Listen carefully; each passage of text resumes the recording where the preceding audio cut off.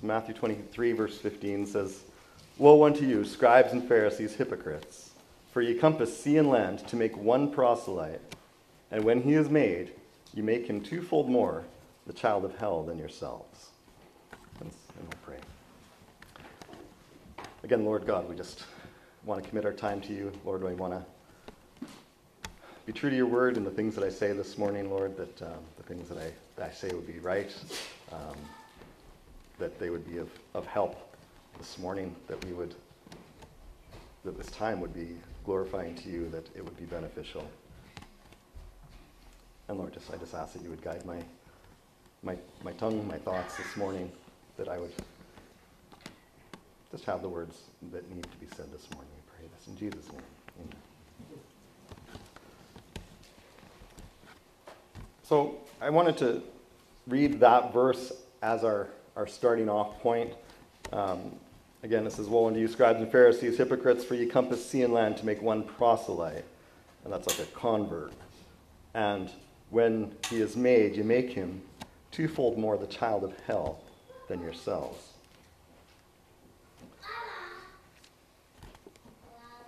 What a statement, right? But we're going to start off. I'm going to go back to 2 Kings and read a story there. 2 Kings chapter 5.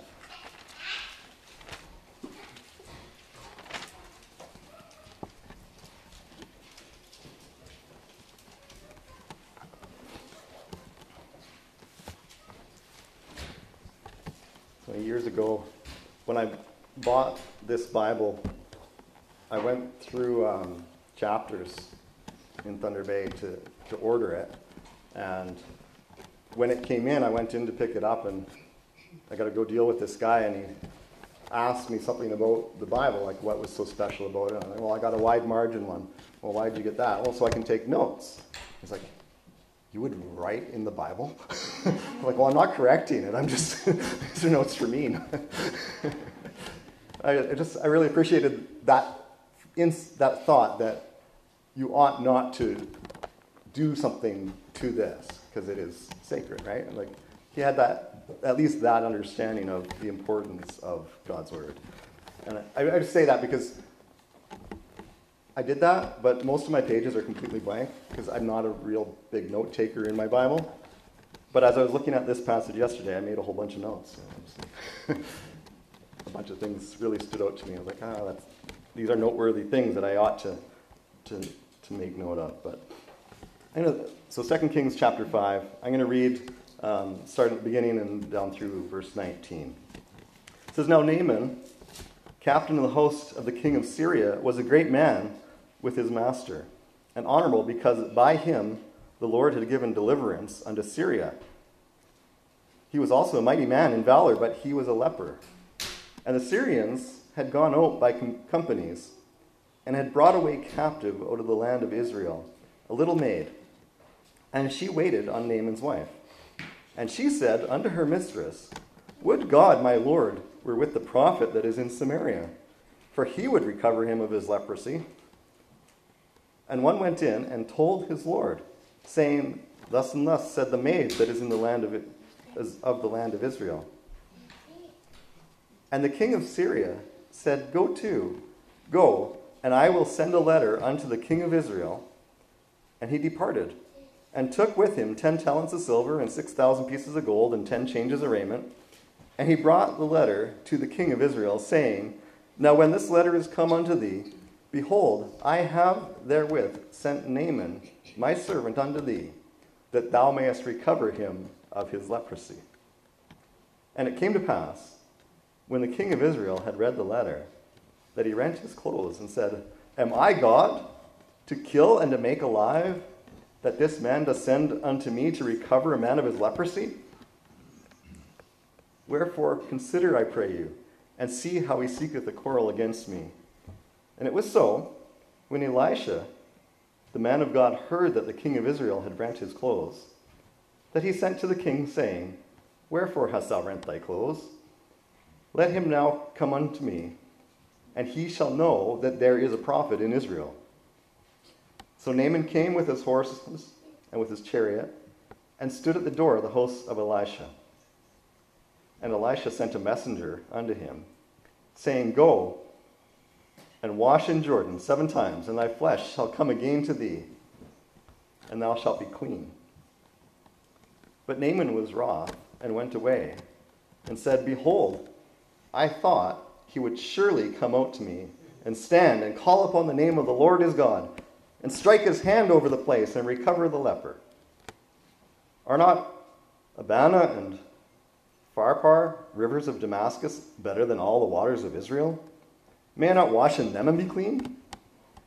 So he turned and went away in a rage.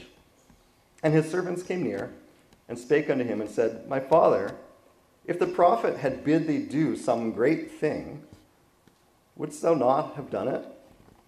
How much rather then when he saith unto thee, Wash and be clean? Then went he down, and dipped himself 7 times in Jordan, according to the saying of the man of God. And his flesh came again, like unto the flesh of a little child, and he was clean. And he returned to the man of God, he and all his company, and came and stood before him, and said, Behold, now I know that there is no God in all the earth, but in Israel. Now therefore I pray thee, take a blessing of thy servant. But he said, As the Lord liveth, behold, before whom I stand, I will receive none. And he urged him to take it, but he refused. And Naaman said, Shall there not then, I pray thee, be given to thy servant 2 mules burden of earth? For thy servant will henceforth offer neither burnt offering nor sacrifice unto other gods, but unto the Lord. In this thing the Lord pardon thy servant, that when my master goeth into the house of Rimmon to worship there, and he leaneth on my hand, and I bow myself in the house of Rimmon, when I bow down myself in the house of Rimmon, the Lord pardon thy servant in this thing. And he said unto him, Go in peace. So he departed from him a little way. Now, if you followed the story, we start off with a description of who Naaman is. He is not an Israelite. He's not a Jew. He's a Syrian. And it starts off with the description that says, the Lord, by him, the Lord had given deliverance unto Syria. God was working through a man who had no idea who God was, a man who served idols, and God was working through him to prosper a nation that was against God's people. And we know that because in the very next sentence, he says, and had brought away captive out of the land of Israel a little maid. He's taken captives from Israel. But the description of it is that God prospered his hand. For that purpose. Do you ever think about what God uses to get your attention? God is using a lost man who doesn't even know who God is, doesn't know that God is using him and that it is God that's giving him the victory as he goes out to battle against God's people. When God uses circumstances in our lives and sends somebody in our life, some lost person, and God is on their side, it seems, and there's nothing I can do to fight whatever this circumstance is, it's just a losing battle. And it's like, how is it that this lost, wicked sinner is seeming to have no problems in life, and God's like clearing the path and making everything work out for them, and it's destroying me? God wants your attention. And maybe he wants their attention. And maybe he's going to use you to reach them. And that's exactly what happened here. This little girl has been taken captive. She's a slave. She's been ripped away from her. How old is she? We don't know.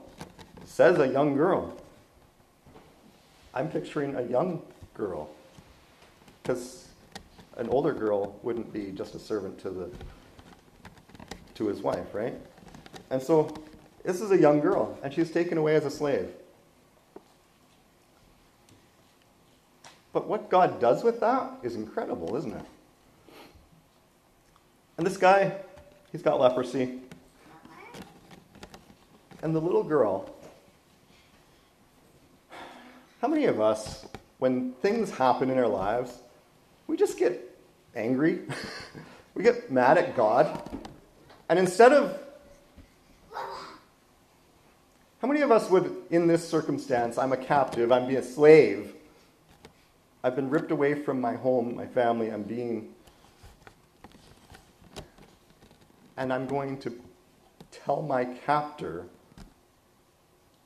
about my God. And if you were only back at my home church, man, we would pray for you and God would... Do you have that attitude when things are not going your way?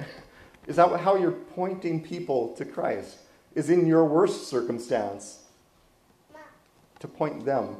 And they're over you. They're ruling over you. These are the people that are causing problems in your life, and you're there to point, like, if only you knew my God. Man, this problem in your life, man, you could deal with that. God would take care of it. This is what this little girl is doing. This is how we're supposed to be, right? This is what we're supposed to do as a Christian. This is what God's people were supposed to do. I'm just going to quickly just hold your spot there if you would. Back to Exodus chapter 12.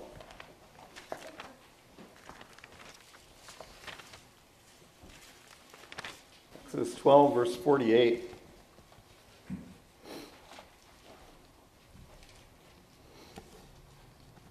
It says, "And when a stranger shall sojourn with thee, and will keep the Passover to the Lord, let all his males be circumcised, and then let him come near and keep it, and he shall be as one that is born in the land.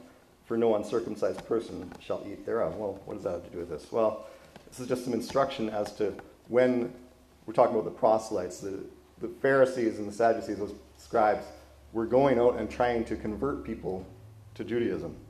This is what they're to do when they're doing that. And we'll go to one more passage, Deuteronomy chapter 4.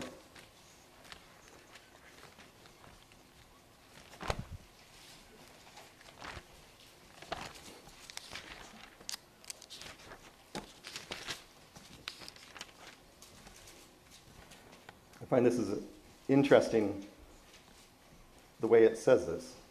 So Deuteronomy chapter 4, starting in verse 5. Says, "Behold, I have taught you statutes and judgments, even as the Lord my God commanded me, that ye should do so in the land whither ye go to possess it." So this is just an instruction when you're going in to possess the land. He says, "Keep therefore and do them, for this is your wisdom and your understanding in the sight of the nations, which shall hear all these statutes and say, Surely this great nation is a wise and understanding people. For what nation is there so great? Who hath God so nigh unto them, as the Lord our God is in all things that we call upon him for? And what nation is there so great, that hath statutes and judgments so righteous as all this law, which I set before you this day? Only take heed to thyself, and keep thy soul diligently, lest thou forget the things which thine eyes have seen, and lest they depart from thy heart all the days of thy life. But teach them, thy sons and thy sons' sons." This passage is telling God's people that if you live the way I tell you to live, and I prosper you the way I promised that I would if you do that, all the nations will look and see, and they'll know that I am God, and that there is no other God. Right? This is how God told Israel to be a witness. And it wasn't through sending out missionaries preaching and trying to drag people back, kicking and screaming, and convert them. It was just, live the way I told you to live, and people will be converted. People will see that I am God, and they're going to want to be a part of that. And they will come. And then that passage in Exodus says how to incorporate them into that body. You don't see, there are times when God, you get Jonah as an example, where there are times where God tells an individual to go and preach to some Gentile group. But as a whole, part of the law, God doesn't instruct Israel to go out on missionary journeys and trying to convert people. It's different than what he's given for us, right? But this, you can see, it was effective. We got involved in groups that were doing what they called mission work, and then as things progressed, in the end, they started telling us they don't want us to talk about Jesus. They don't want us to quote scripture and try to teach people about the gospel. We were just to live it, and they'll know through how we live. And that really bothered us, and that was like the end of our involvement with that ministry. Because it's not a ministry anymore, right? We must use our mouth to preach. We have to give the word. We have to give the actual gospel. If it's just about how we live, I live a good life, I'm nice to people, well, that's kind of what Jesus is saying to the scribes and Pharisees, right? Is that you're making them a twofold child of hell than yourselves. If you think that Christianity is about just being nice to your neighbor and doing nice things and being a nice person, you've missed the whole thing. Right? If that's what it's all about, is social justice kind of stuff, you've missed it. And everybody that you guide down that path is you're guiding them to hell with you.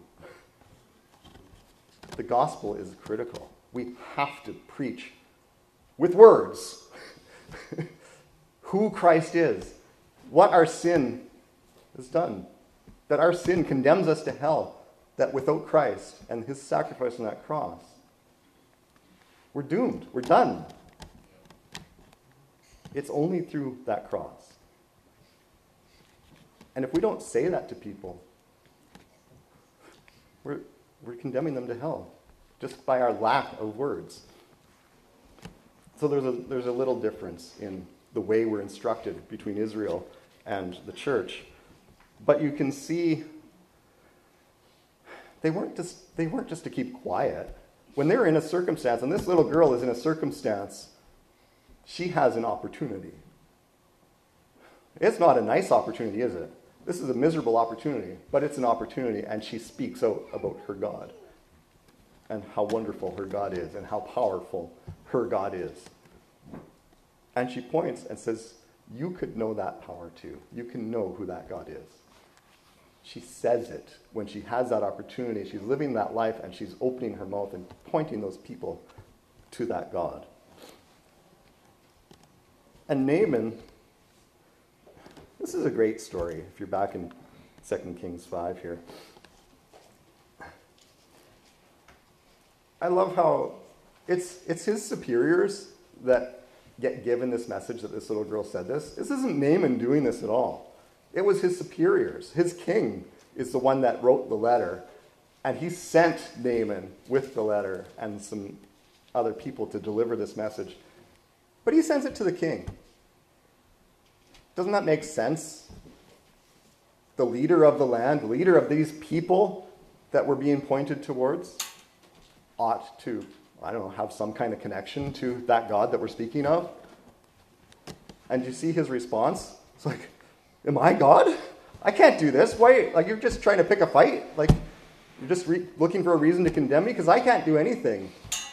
And he's right, he can't do anything, but he obviously had no faith in who his God was. He didn't have that relationship with God that he ought to have had, did he? And he's the leader of God's people. His job description isn't to rule over. It was to guide them in the ways of the Lord. And he's failing there. But fortunately, God provides a man, the prophet, Elisha, And Elisha hears what's going on, and he sends a messenger, and then they send Naaman to him. And the best part of this whole thing is Elisha doesn't even get off his couch. I don't know what he's doing. He's sitting watching TV. Right? He's inside his house. He's busy. And he sends his servant out to meet Naaman at the door. And he sends him with a message. And he just go and wash in the river 7 times. And Naaman is an important man. And he expects, wouldn't he at least come out and greet me? And he thought, he describes, at least he should come out and he put his hand over the spot and he'd pray and call on his God, and he's expecting a show. Go to Benny Hinn. He's been watching too many of the Miracle Channel here and seeing this display, and that's what he's expecting, and that's not how God's working in this circumstance. He just sends a messenger, go do this. And it's simple. It's something that it's just, if you would only believe, right?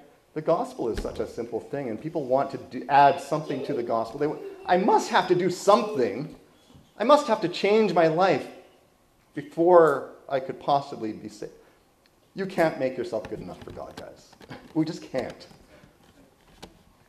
That's the whole point of the gospel, is that we can't, and that he did. He's done it for us despite us not being able to. And it's the simplicity of that gospel. Just believe on the Lord Jesus Christ and thou shalt be saved. And that simplicity is go and wash and you'll be clean. And he's mad over this thing. And his servants, it's like, if he had told you to do some amazing, great, wonderful, something weird, something fantastic, you'd have done anything, right? You name it, you would have tried your best to do the hardest, most difficult, some great journey, whatever the thing was, you would have gone and done it. How simple is it just to go and wash?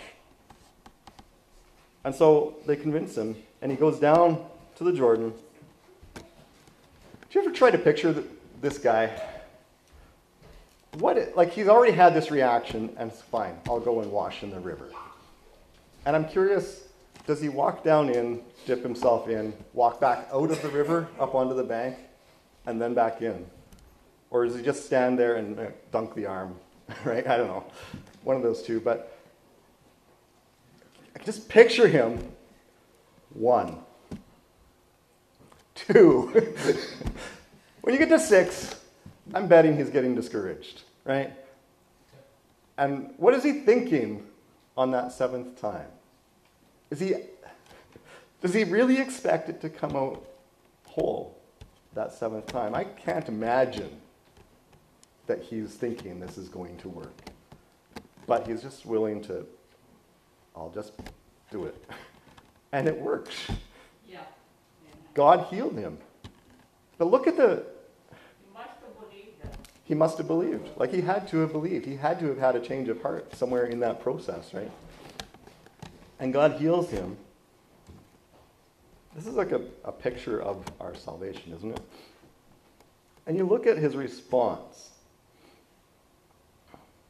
He wants to give a gift. And Elisha's like, no, I didn't do this. I'm not the one that gets the gift. And Naaman, he understands, and you see the understanding. And in verse 17, halfway through the verse, he says, thy servant will henceforth offer neither burnt offering nor sacrifice unto other gods, but unto the Lord. I'm done with serving idols. This is the real God, and I'm going to serve him only. But he knows he's got to go back home, and he is subject to his masters as well. He's a servant in that sense. And he has responsibilities there, and he says, when my master goeth into the house of Rimmon to worship there, and he leans on my hand, and I bow myself, he knows he has to go back and go through the motions of doing this stuff. But he says, he leaneth on my hand, I bow myself in the host of Urim. When I bow myself in the host of Urim, the Lord pardon thy servant in this thing. He says, I'm not doing this to worship that false idol. I'm just doing this because that's my responsibility in my job. I have to do this thing. But God, forgive me for even being involved. And it's like, you see a heart has been changed. Like, he understands that he should have no part in this idolatry and in this worldly system any further. And he wants out of that. What a change. What a wonderful story of his conversion, right?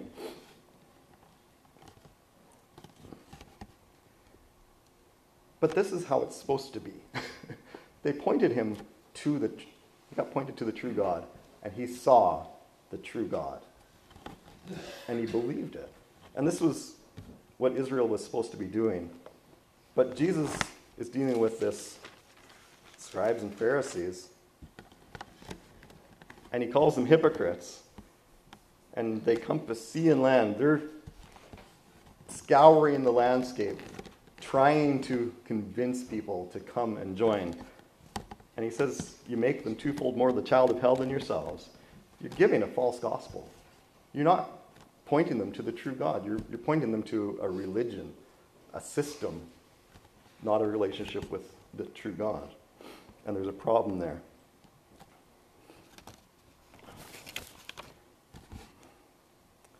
At the end of Jesus' ministry on earth, after his resurrection, we get what we call, and I'm going to ask, how many of you have heard the term Great Commission? Put your hand up. How many of you know what the Great Commission is? Okay. Well, I don't know why I was looking at this, but I came across a poll, a Barna poll that was done in 2018. It says that 51% of churchgoers were not familiar with this term. 51% of churchgoers are not familiar with the term Great Commission. So that means 49% were at least familiar. But of those, so 6% weren't sure, but they thought it sounded familiar. So we're up to 57%. 25% were familiar with the term, but didn't know the context. They didn't know what it was referring to. Which leaves 17% knew the term and what it meant. That's the condition of the church today, in North America at least. They didn't know what the Great Commission was. And Matthew 28 is typically the verse that's used for the Great Commission. I'm going to go to Mark 16 just because it's essentially the same thing, same time.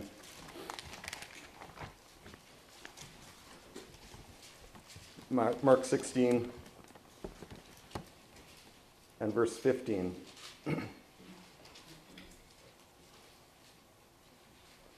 I'll start in verse 14.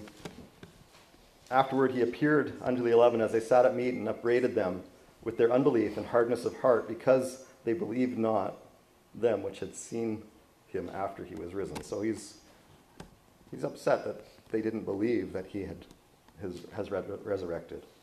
Verse 15, and he said unto them, go ye into all the world and preach the gospel to every creature. There's our Great Commission. Go into all the world and preach the gospel to every creature. Go home, preach to your dogs and your cats, guys. Practice there, and then go out and talk to people. Get it down pat, right? We are commanded to go out and preach to everybody that you can possibly preach to. That's what God wants his people to do, is to go out and preach. And that's what we call the Great Commission. That's God passing that responsibility onto us to go and preach and spread the message of who he is as the Son of God, and of his death and burial, resurrection as the payment for our sins. That's what our job as Christians are. If you're just coming to church and you think that is your responsibility as a Christian, once again, you've missed the whole point. We come to church for a time of fellowship and just to reinvigorate ourselves, to build ourselves back up, to encourage one another, maybe to study the Word a little bit like this, that we're get that energy to go back out and do what the Scripture tells us to do and go and win some souls for God, right? That's the point of church, not just to come and fulfill my duty. This isn't my duty is to come to church. My duty is to go and serve the Lord in my life from day to day. This is just to encourage us again. This isn't the duty part. This is the encouragement part. This is the rebuilding, the fueling station. If you want to turn to 1 Thessalonians chapter 1.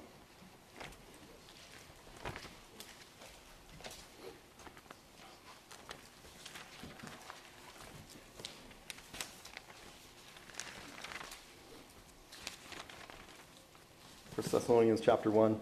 I'm going to start in verse 6 and read to the end of the chapter here. It says, "And ye became followers of us and of the Lord, having received the word in much affliction with joy of the Holy Ghost, so that ye were ensamples to all that believe in Macedonia and Achaia. For from you sounded out the word of the Lord, not only in Macedonia and Achaia, but also in every place. Your faith to Godward is spread abroad, so that we need not speak anything. For they themselves show of us what manner of entering in we had unto you, and how ye turned to God from idols, to serve the living and true God, and to wait for his Son from heaven, whom he raised from the dead, even Jesus, which delivered us from the wrath to come." He's talking to this church. This is still his introduction of this letter. And he says, I've been going around on my missionary journeys, and I'm trying to preach the gospel, and everywhere I go that's anywhere near you, they already know it. I don't get to preach to anybody because they're already telling me about the gospel, because you guys did what you were supposed to do. You guys went out and preached to everybody around you and let them know of who Christ is. And that's what he's saying. It's like, everywhere I go, I'm hearing about this church has already been here telling us about that. What a great testimony. I hope that that will be the testimony of this church. That when I start going out door to door trying to tell people about the gospel and trying to invite people to come to church, I hope that their answer to me was that, yeah, someone's already been here. Someone's already been talking. Jacob was here, and he won't shut up about what... Right? That should be what is coming out of people's mouths, is that you guys won't stop talking about what God is doing in your life and how they need what you have. They should already know that message by the time the next person gets there. Right? That's what's happening in 1 Thessalonians. If you want to turn a little further back to 1 Peter chapter 3.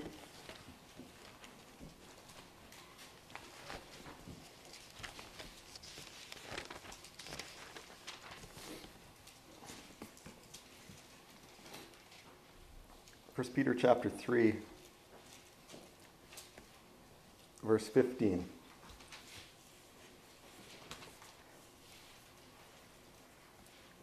Peter says, "But sanctify the Lord God in your hearts, and be ready always to give an answer to every man that asketh you a reason of the hope that is in you, with meekness and fear." Be ready always to give an answer to every man that asks you of the reason of the hope that is in you. Are you ready? Do you have an answer ready when somebody asks you why you're not scared of dying? Why you can have this joy, and I can see that you're not worried about life. And, you know, You look at people like you've lost your job, and you can list all the things, and if people know your life at all, and you have all these terrible things going on in your life, and yet you're just happy. You have a joy, and you're overflowing, and you're not worried. I've given that stuff to God. And they look at like, how is that possible? Do you have an answer? I hope, first of all, that will be your testimony, is that they can look at you and ask. I hope they can see that there is something to ask you. And that's that instruction that God gave Israel back in Deuteronomy is, if you're living the life that I've told you to live, people will know it. And they're going to want to know what that's about. So if you're living the life that God is asking us to live, if we're living with His Spirit guiding us day to day, people will see there is something different, and they're going to want to know what that is. But when they ask you, are you going to have an answer? Now, I heard this preached many years ago of a guy going out and witnessing, and he says, someone would come up to me with some argument against Christianity or some question, and I wouldn't be able to answer that question. But he would go home and he would study until he had an answer to that question, so that would never stump him again. Stumped me once, shame on you. Stumped me twice, shame on me. Right? It's like, if you have been asked a question and you've not had an answer to give to somebody, okay, that happens. We haven't thought through every argument. We haven't heard every argument that people have against Christianity and the gospel. But boy, if that happens a second time with the same question and you walk away stumped again, shame on you, right? You ought to have an answer for that the next time, because you now know that there's a question that needs to be answered, and you should be going and finding the answer to that question. And that's what Peter is saying, is be ready always to give an answer to every man that asks you. We had kids at Bible camp that would ask questions, and there's like some tough stuff that kids come up with. And I didn't always have an answer the first time that question was asked, but man, I did my best to make sure I could answer those, at least in some way, if it came up again, because you guarantee that's going to come up again at some point. And so you become an apologist through these experiences. When somebody starts to question something and you don't know how to deal with that, well, guess what? You got some homework.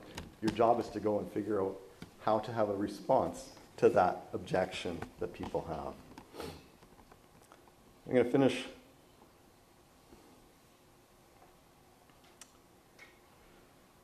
I do need to finish somehow.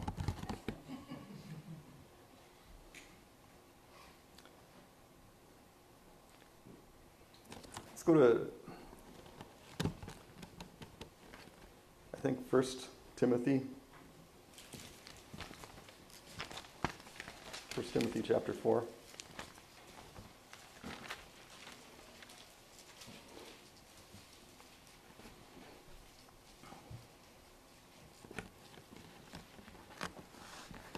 First Timothy chapter 4, verse 1 says, "Now the Spirit speaketh expressly, that in the latter times some shall depart from the faith, giving heed to seducing spirits and doctrines of devils, speaking lies in hypocrisy, having their conscience seared with a hot iron, forbidding to marry and commanding to abstain from meats which God hath created to be received with thanksgiving of them which believe and know the truth." And he goes on with an explanation. Here's the example, and he deals with that example. But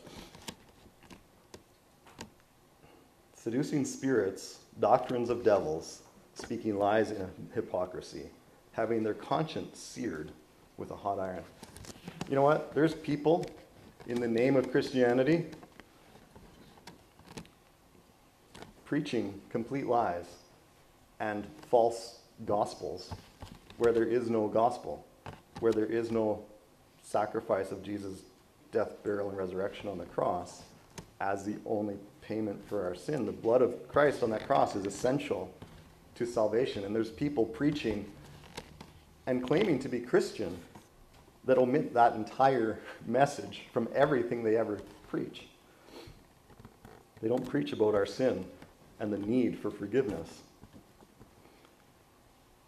And there's many other things that get thrown in that are just distractions from the truth and that draw our attention away from what the whole point of our faith is supposed to be. And he calls them doctrines of devils, giving heed to seducing spirits. And those people that are doing that, it says they have their conscience seared. It's like they don't even feel bad about it. And maybe they think that they're doing what's right. They think they're leading people down the right path because their conscience is gone. It doesn't exist. And so they're just sincerely leading people to hell. Just as Jesus is pointing that the scribes and Pharisees are doing that in the way that they're preaching, the stuff that they're preaching, their focus is on the wrong aspect. There's truth in there. There's truth in every false doctrine that's taught. But if it's not the right gospel message, that little bits of truth that's in there will still draw people down a road that's leading to hell. And it prevents people from salvation because it's a distraction from the true gospel. Be careful who you listen to. Be careful of the message that is in some of the preaching that is out there. And unfortunately, it seems like the most popular, the easiest to find preaching that's available is this, right? It's easy to swallow those messages. It's hard to swallow that your sin will condemn you to hell, right? That's a message that we don't like to hear. And so the popular stuff doesn't contain that message. Be careful what we listen to. And be careful that you only preach, believe on Jesus' sacrifice. Don't tell people they have to do this or that or any other thing, that you have to give up this, you have to change this part of your life. None of that has anything to do with their salvation. Those things will change when Christ enters their life. They don't change beforehand, and it has nothing to do with their salvation. The salvation is, do you believe that your sin will send you to hell, and do you believe that Christ was the Son of God and that his death on that cross was a sufficient payment for your sin? That's what we need. That's the message that we need to send, and if it's anything other than that, then you're sending that person to hell, because anything other than that message leads down that path. You need that message and that one alone. So be careful what you listen to and what you teach people, and where our focus comes from. Those things are important. The way we live is important. And there's a lot of teaching in Scripture about the way we live, but it's not the source of our salvation. We need to be very clear on that. Let's pray.